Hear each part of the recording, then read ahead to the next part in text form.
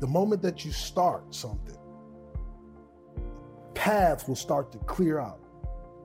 And you might not know what's going to happen or how it's going to happen, but I promise you, if you pick that thing that you love, I'm talking about you really love, I'm talking about that thing that you will do for free.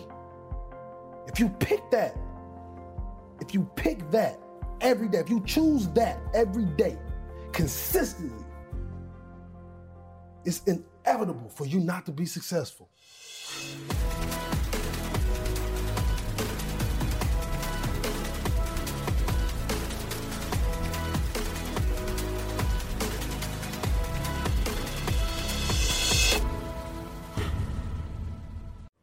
Hey everybody, welcome to another episode of Impact Theory. I am joined by somebody today that I think is going to blow your mind. He is a breath of fresh air. He is none other than William King Hollis. William, welcome to the show, man. Thank you, legend. It's truly an honor to be on your show, man. I used to watch you in the shelter, and now I'm sitting here. I'm excited. It's crazy. I'm so stoked to have you. You came in like a tornado today. Energy through the roof, and it's really extraordinary when I think, so you're an international motivational speaker, you've really come from the bottom, and now you're here. Yes, sir. And it's a really extraordinary story. It's one of the most extraordinary stories I've ever heard in my life. Wow. And I want to start with the concept that you have, that the best gifts come from the bottom. What does that mean? When I was younger, I had a learning disability, and I was always behind. I was always at the bottom, but sometimes sports and other things would keep my confidence high. And I used to hate being in the neighborhood I was in. I used to hate not being able to get the designer shoes or the nice things that most of some of my peers had. And as I grew and as I started to excel in football and start to meet amazing coaches like Terry Boughton and John Featherstone and so many more, I started to realize that I wasn't hurting.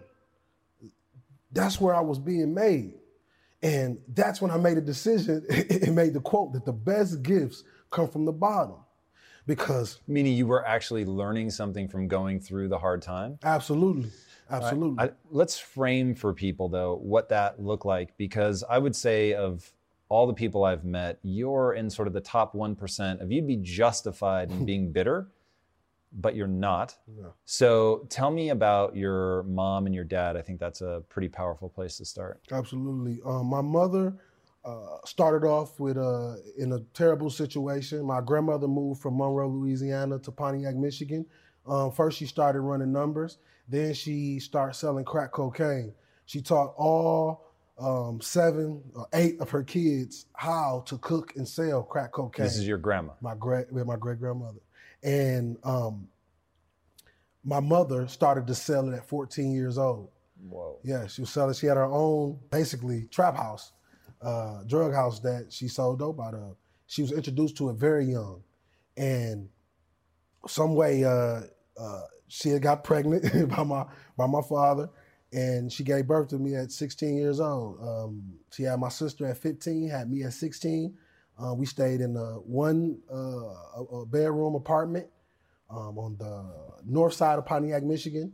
And I just saw my mother battle a lot of demons. I had to basically be a man and the woman. And she taught me how to fight. She taught me how to treat women. She taught me everything. And it was so remarkable because this is a young girl that never had a chance to be a young girl. Molested by her father as a child. And what caused my mother to abuse drugs from the age of 23 and up was the fact that she never got help. She literally took me around my grandfather. That's the strength that she had. And this was the same man, and I didn't find out about this until the day that she passed away. Whoa. And my mother was a woman that she wanted to give way more, but she couldn't. And Tom, what I'm saying is, as a kid, you can walk in the house and see your mother and she smile. But when you look in her eyes, you can see the pain. You could tell that she's smiling for me, but she's hurting inside. She's fighting for me as well. So as we went on and went through that, my mother had got a job at a senior citizen home. And I remember this is when life was getting good, Tom. Our vacations was my mom going out getting a pizza from Big Mama's house. There's this place in Pontiac called Big Mama. The pizza was humongous, and Blockbuster was still open. We would walk down to Blockbuster and grab a Big Mama's pizza. That was my Disneyland, Tom. We'd go home, and my mom would get her little checks, and she'll buy us food. She was finally able to buy us things. And I remember this. One day, she came home and she was crying. And she started talking to one of her friends she had, and she said, this was all I had. And I seen a job that she loved. She loved taking care of people. She didn't have a degree. She couldn't read that well, but she was very good with people. And because she didn't have a degree, they fired her. They fired her, and that was the daytime that my mom was gone. Because it just broke something inside of her emotionally? She couldn't take care of us. It's two type of people, Tom. It's people that's addicted to taking, and it's people that's addicted to giving. Some people, if they can't take, they can't breathe. Some people can't give, they can't breathe. I get it from my mother, honest. If I can't help and give, I don't feel like I'm living. So what I realized with my mother was she was learning how to be a mother the whole time. And she was giving us everything she had every single day. My brothers and sisters would be angry sometimes because every once in a while they would take us away. I'll go to my grandmother's house, or I'll go back and forth to my mom's house. And even some nights when my mom was getting high, I would sneak out my grandmother's house and sneak in drug houses just to protect her. I want to stop there for a second. So I've heard you tell the story so many times, and I'm obsessed with this idea that it doesn't matter what you look at, it matters what you see. Yes. And as you're describing your mom, she sounds awesome, Yeah. wonderful, and yet she struggled profoundly with drug addiction, and you're bouncing back and forth. How are you able to look at the struggle and yet see the beauty of it all, which I think is such a powerful gift? It's up to you to save your life. And I learned this at a very young age. I realized that my family was crumbling. My family tree was rotten. So I had to do everything in my power to replant another one. So even as a kid, I never was a kid, Tom. And when I got on the football field and the coach told me, Will, if you dedicate your life to this, you will save your mother's life. I realized, Tom, that it's like an eagle. When they first jump out the nest, fly or die. And I had to fly, Tom. That woman, that 5'7" woman, pushed me, a kid that couldn't read till he was 16, to go to college. She pushed me to be special. She told me, Will, you might can't read. You might not understand everything now, but you're not dumb. He said, God gave you a special gift, but you won't understand until you become a man. And it came full circle, Tom, when the day of my mother's funeral, my brothers and sisters was mute. They couldn't speak. And the first speech I ever gave was at my mother's funeral. What did you say? I told her that I understand and that I got us now. I told her that I spoke to her, not the crowd. I just told her that, I'm going to miss you. And I kept her with me. And I told her that no matter what, if it's football or anything, I promise I won't sell drugs. I won't hurt people. And I'm going to inspire people. And from that day forth, after I gave that speech, it broke all stage fright. Because it was, if you can stand and speak at your mother's funeral, you can stand and talk to a group of people. But Tom, God was preparing me for my true calling right then. Because what happened was, I tell you that I fought for my mom my whole life. But what God did was he promoted me. He said, that same heart, I want you to take and give it to the world. I got your mama now. She's safe. She's no longer hurting. Now you use the gift that I gave you and inspire my people. And when I walked into that path, it was like the floodgates opened up. I created that speech time and they posted it on the internet and I seen it hit 1 million views. I couldn't believe it. I don't want to gloss over anything in your story. It's really interesting because you've graced us all with the fact that you've told the story over years now on the internet. Yeah. And so anyone can go and piece these moments together. Every single one of them. There's a few things I want to bring together for our audience. One, your dad was a hitman who was or still is in prison. Yes. Your mother was addicted to drugs. You're sleeping in crack houses to keep her safe. Your great-grandmother taught her kids how to make drugs. Yes. So your mom obviously grew up in that sort of environment. Yes, sir. You were playing football literally to save your mom's life, but it wasn't easy and you bounced from team to team. Now when you retell it, it's hopeful, it's optimistic. But when you were in the middle of it, you had a gun, you were contemplating committing suicide. Yes, sir. You had some coaches that looked after you, others that were taking advantage of you. You said, when I finally ended up with a black coach and he was bad to me, you said, I finally realized it's not about race. It's some people are just born evil. Your story there's so many obstacles. And the reason I think it's important to hit these milestones for people to understand you in context, because you are hope, man. You're the enthusiasm that you came in with today is I literally have chills right now, is captivating to me, because there's something I think that happens to the human psyche when they realize, oh wait, I can do it. Yes, sir. When did you begin to take hold of your own narrative and say, I'm going to be able to look at the hardships my mother went through and understand? When I moved to Los Angeles in 2006, I moved to Los Angeles with my cousin Sam Rogers. At the time, he was playing for the San Diego Chargers, and it was a key moment. We went to the bank, and I was telling them, we was arguing. I was telling them about how I miss my mom, and I ain't got this, and I ain't got that. And he pulled up to the bank. He pulled out $15,000, and he said, "Me either." And I seen it, and he told me it wasn't the money. He was basically telling me that if you stay there, you'll always be there. You're here now, Will.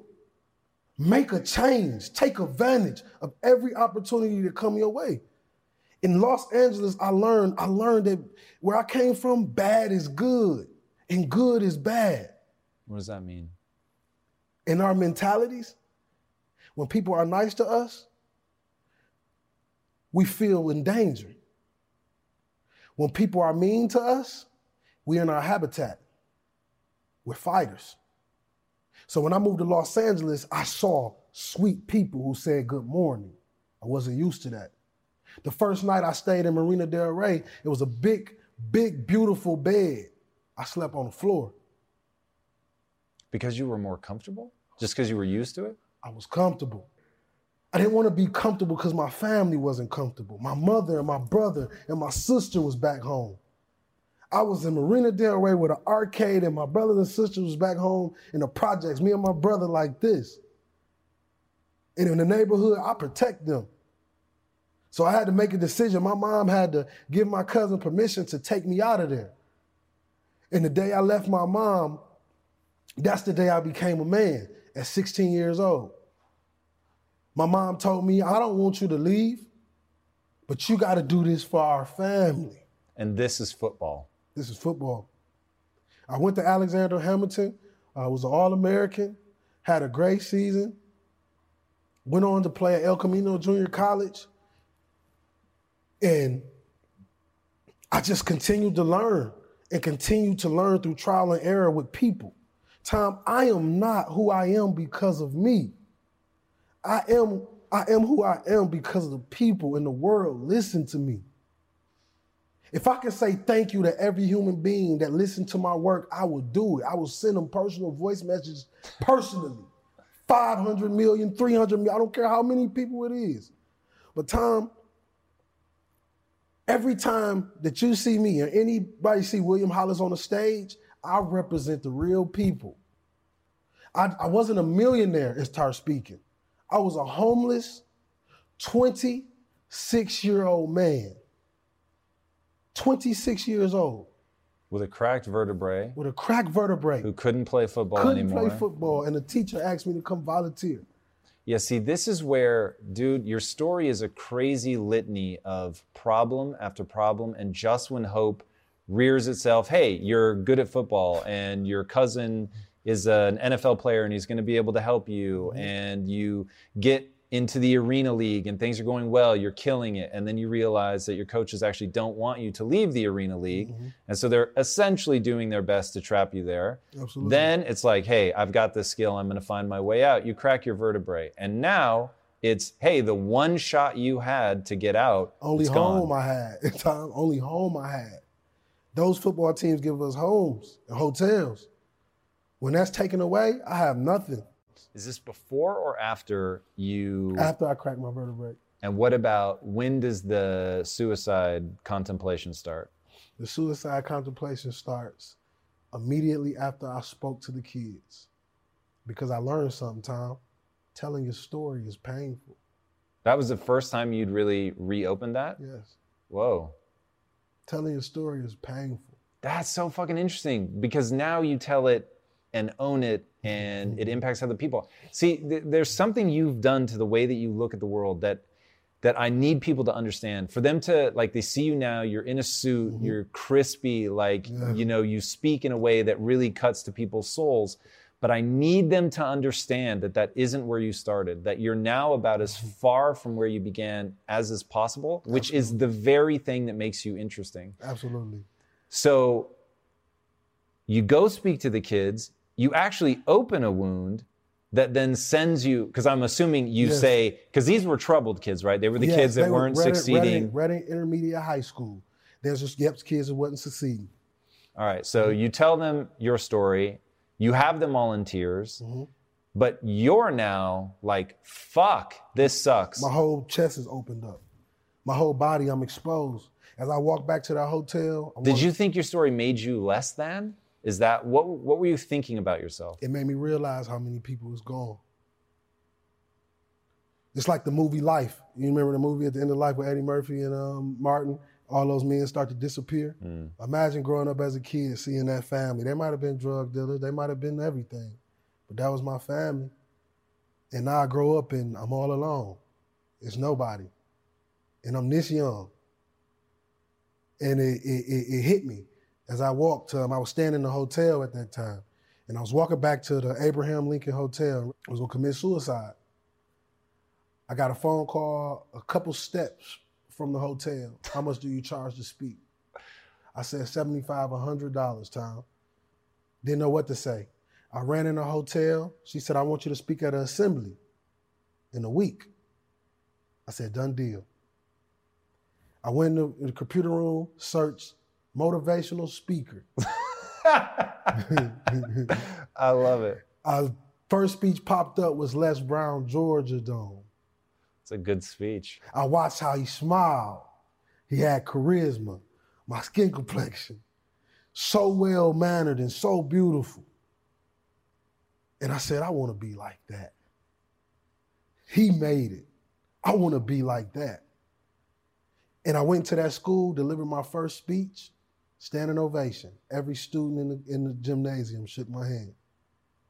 Every student. How many days from tossing the gun in the river and deciding you're not going to commit suicide are we? I believe it was almost like a month.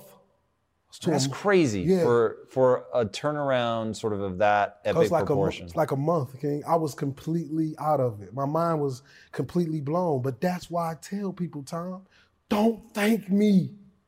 I thank you. You saved my life. That's an interesting frame, and I don't want to take it away from you if that means something. Yes, but sir. It seems to me that you really can take a lot of ownership for.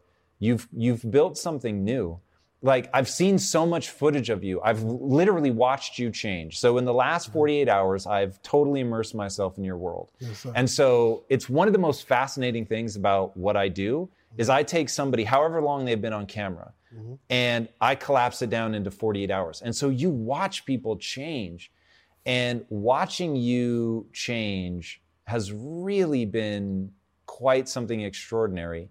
You've constructed King Hollis. Tom, what I do is I tell all the people that I love, you got to want the best out of your life for you, because we only have a moment on this earth. And it's going to be people that look you in the face and tell you that they believe in you. They're going to tell you from their lips they believe in you. But when you look them in their eyes, you're going to know that they're not telling the truth. That's the hardest thing for a man to take. Because belief, as my great buddy Evan Carmichael say all the time, belief is what excels and pushes people through the stratosphere. And I can always tell people, I'm no bigger than you. I started in a shelter, walking outside asking people, do you believe I can be one of the top motivational speakers in the world? And they laugh at me. Thought I was crazy. What I tell people is the way you get to the next level of your life is keep going. Keep going, keep running. Even when you don't even know, even if it turns into chaos. You cannot be great if you cannot operate in chaos. That's my life. Because if you can operate in chaos, the world becomes Disneyland. Problems become scratches. I can lose my car. Somebody can blow it up. I'm going to go have some sushi with my wife and think about the solution, not the problem. Many people focus on the problem and not solutions. We spend a split second, 15, 20 minutes tearing our body down, tearing our mind down over something that we can't control. Everybody talks about their faith, but do they really got faith? Do you got that halfway faith or do you got that whole way faith? I'm talking about when you sleeping in your car, don't know where you're going to live. Are you still going to get up and work that day? Real motivation comes from the pain. It comes from the bottom. And if you go into the bottom and you stay, you never become Hollywood. You always stay engulfed in the neighborhood, Tom. You'll always be loved. I looked at all these celebrities, all these guys I would write to their DMs and see if they'll write me back. They never did. Broke my heart. So I told myself, when I get to this level where everybody wants to reach out to me and people want to talk to me, I'm going to answer every DM. I'm going to answer every message a man sends to me. Because I, too, was a man that they ignored. I, too, was a man that they called dumb or poor. And when I say the best gifts come from the bottom, I speak of me first. To be an example to every kid sitting at home watching his mother nod on the couch or his father incarcerated or nobody ever tell them that they love him. I do this for them. It's a duty. It's my duty, Tom. If I die today, I can die a happy man because I lived full and I died empty. I didn't work for money, Tom. Everybody that's listening to this show today, it's not money.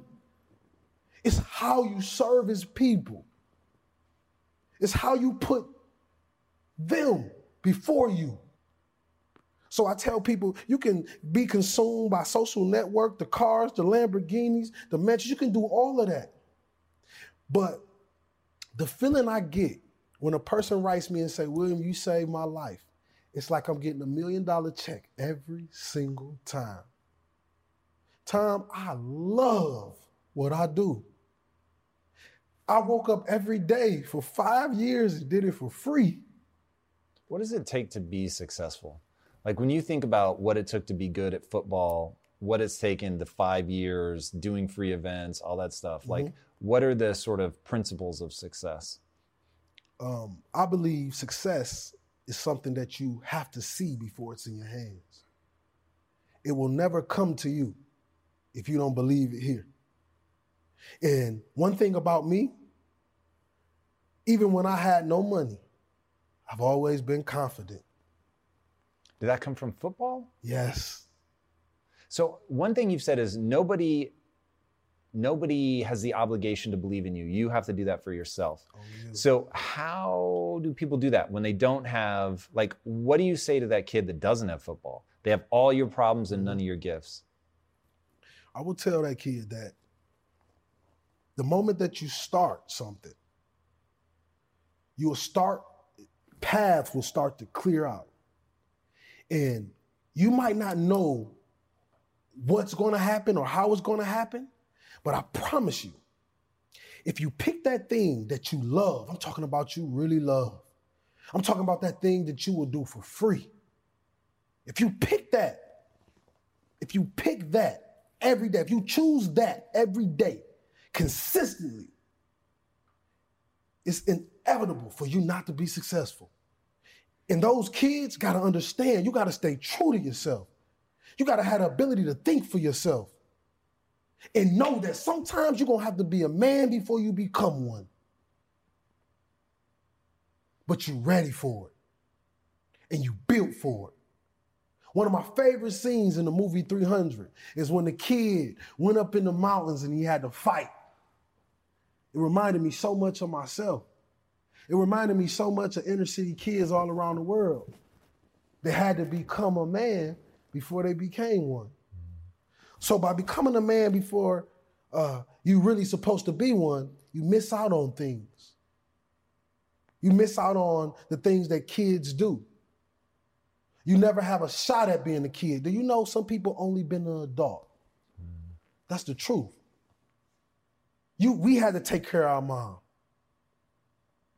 When I was in college, I was sending my whole refund checks back for my mother.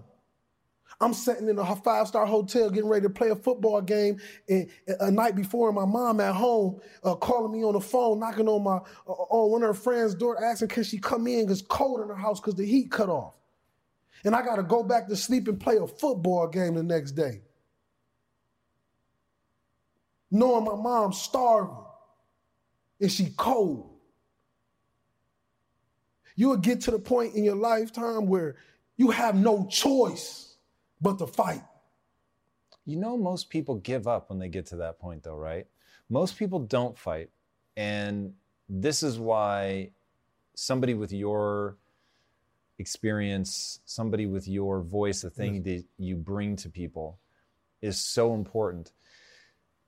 One, why do you think most people give up? It is one of the deepest mysteries of my life. And then how did you avoid it? I think people give up because they don't believe what they see. It's a saying that coaches say, believe what you see. If it's there, shoot the gap. People don't believe the greatness that's in them because the world created this superstar elite group that's just human, just like us.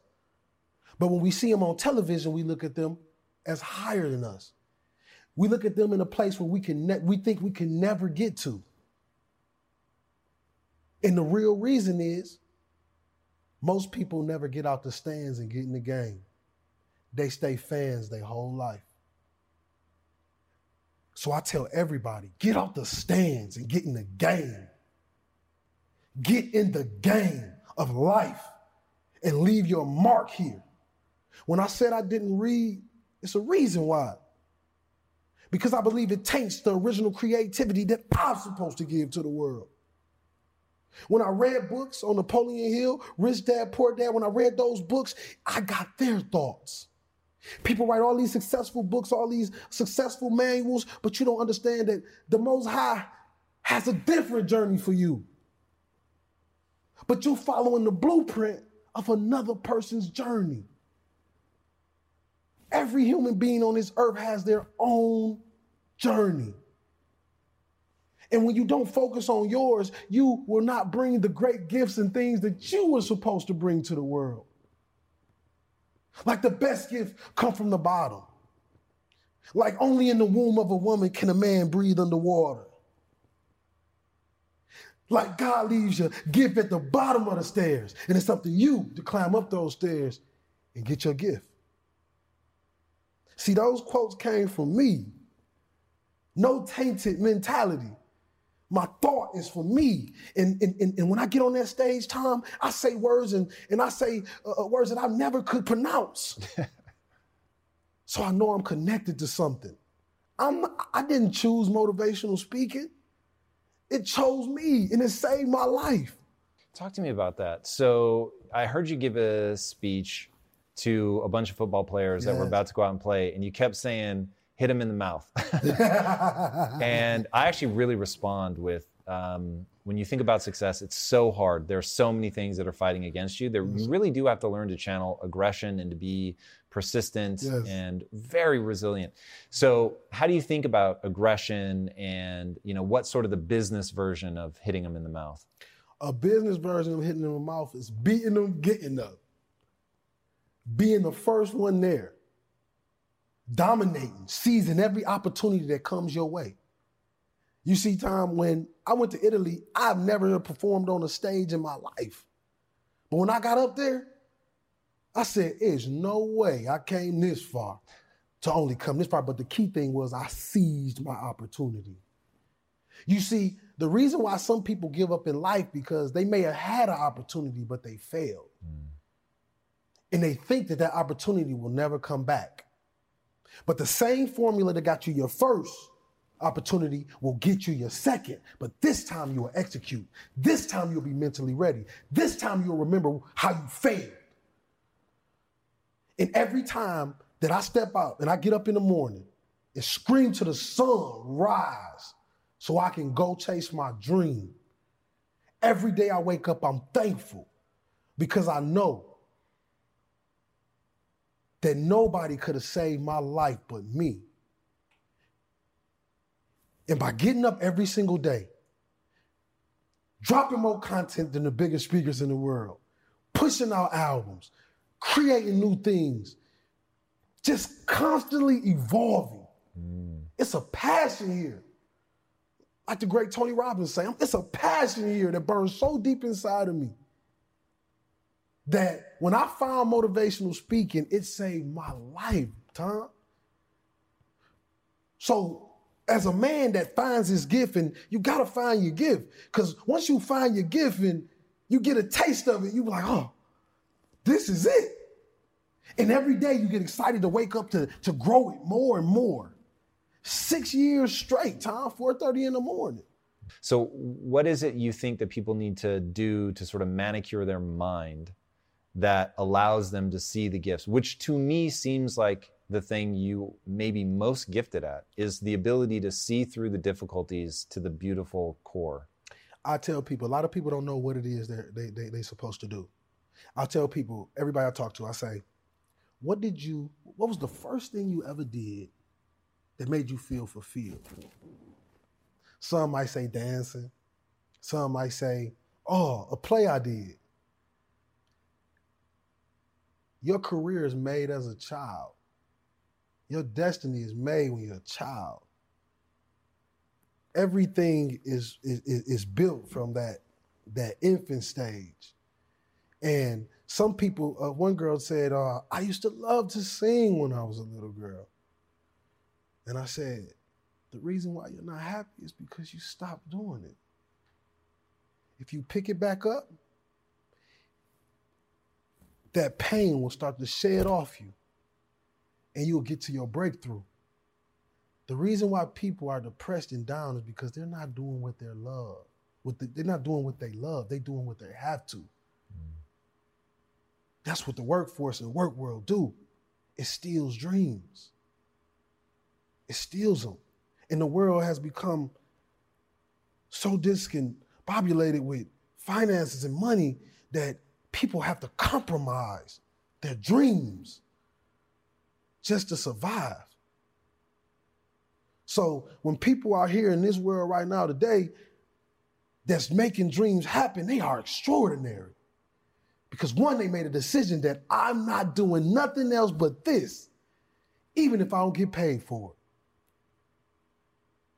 People sit back and wait, Tom, and throw their dreams in the trash and go do another man's dream and expect to feel fulfilled when they come home at night. But when you wake up and you live your truth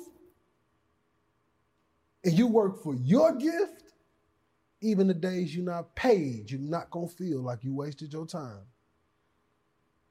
because you're doing something that you love. And if I was to die today, I want to die doing something I love. That's speaking. Somebody out there has put a gift down, and it's time to pick it back up. That thing that made you happy, made you smile, pick it back up. I promise you, all the pieces will come back together.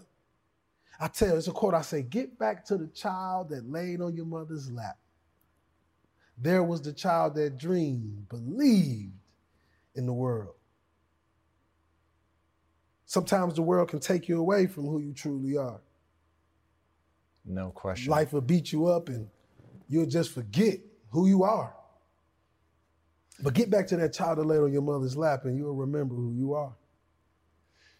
If you had one chance to talk to a kid that they're in that place that you were, it all seems hopeless, they don't know what they're meant to do, what would you convey to them about taking control of their life? I would tell them first and foremost, young man, think for yourself. Think for yourself, question everything, and believe in yourself. When you're falling, don't pretend like you're not. When you're hurting, don't pretend like you're not. Find people that uplift you, not tear you down. Understand that even your parents can be jealous of you and envious of you. It's a crazy world. But you got to understand this. We got one life. This is your life. One life. You came out this world, you came out into this world by yourself. You will go back into the dirt by yourself. So why not work to be the greatest version of yourself for yourself? Man, you really are a phenomenal example of greatness. Where can people follow along on this insane journey of yours? You can follow me at William King Hollis on Instagram and YouTube. Also, William King Hollis on Facebook on my fan page. I drop daily messages every day, just like I did in the beginning. Anybody that reaches out to me, if you do reach out to me, please DM me. Please message me, because I don't just like people listening to me. I really like to get to know the world. I believe like a lot of people leave a lot of stuff off the table because they don't work with people. You got to work with the people. If you want to save a neighborhood, you got to get with people in the neighborhood. I created something called Royal Nation. Royal Nation is something that where a whole bunch of artistic, amazing individuals, artists, get together and we put our gifts together to make each other projects a finished product. So basically, if you don't know how to do the digital ad or flyer, this guy does. Wow. If you don't, it's a family. It's Royal Nation. Don't matter what race, color, or creed, it's Royal Nation. It's a family of people dedicated to inspiring the world through art. In this book, I gave it to, in the first day of Royal Nation, I had 386 members all over the world. And I couldn't believe it, Tom. It changed my life. Speaking changed my life. Telling my story changed my life. So if you want to know how I did it and how I'm going to continue to do it, I'm going to continue to speak my truth, and I'm going to continue to focus on the best gifts that come from the bottom.